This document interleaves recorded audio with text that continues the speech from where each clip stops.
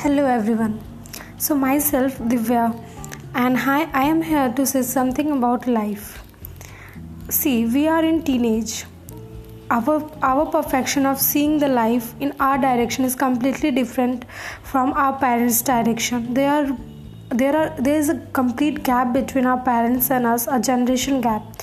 For the main cause, we just end up don't facing their problem and they end up don't facing our problem. They don't understand, we don't cooperate with our parents many a times.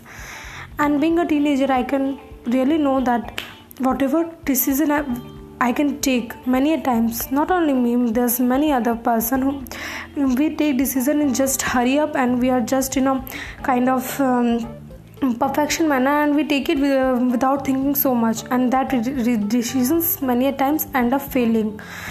Like, I have seen people ending up because they are not doing something great, or some people has cheated on them, or something happens very bad in their life and they just failed by committing suicide, which is not really meant to be, because our parents, our family members, everyone is not has given us so much things for committing suicide. We have to look up for things, we have to bind our shoes, and we have to stand up, and we have to go to the path we have to see the whole world is there. We should not think that only one person is our whole world. We have to just go beyond it, and we have to do many more things in our life.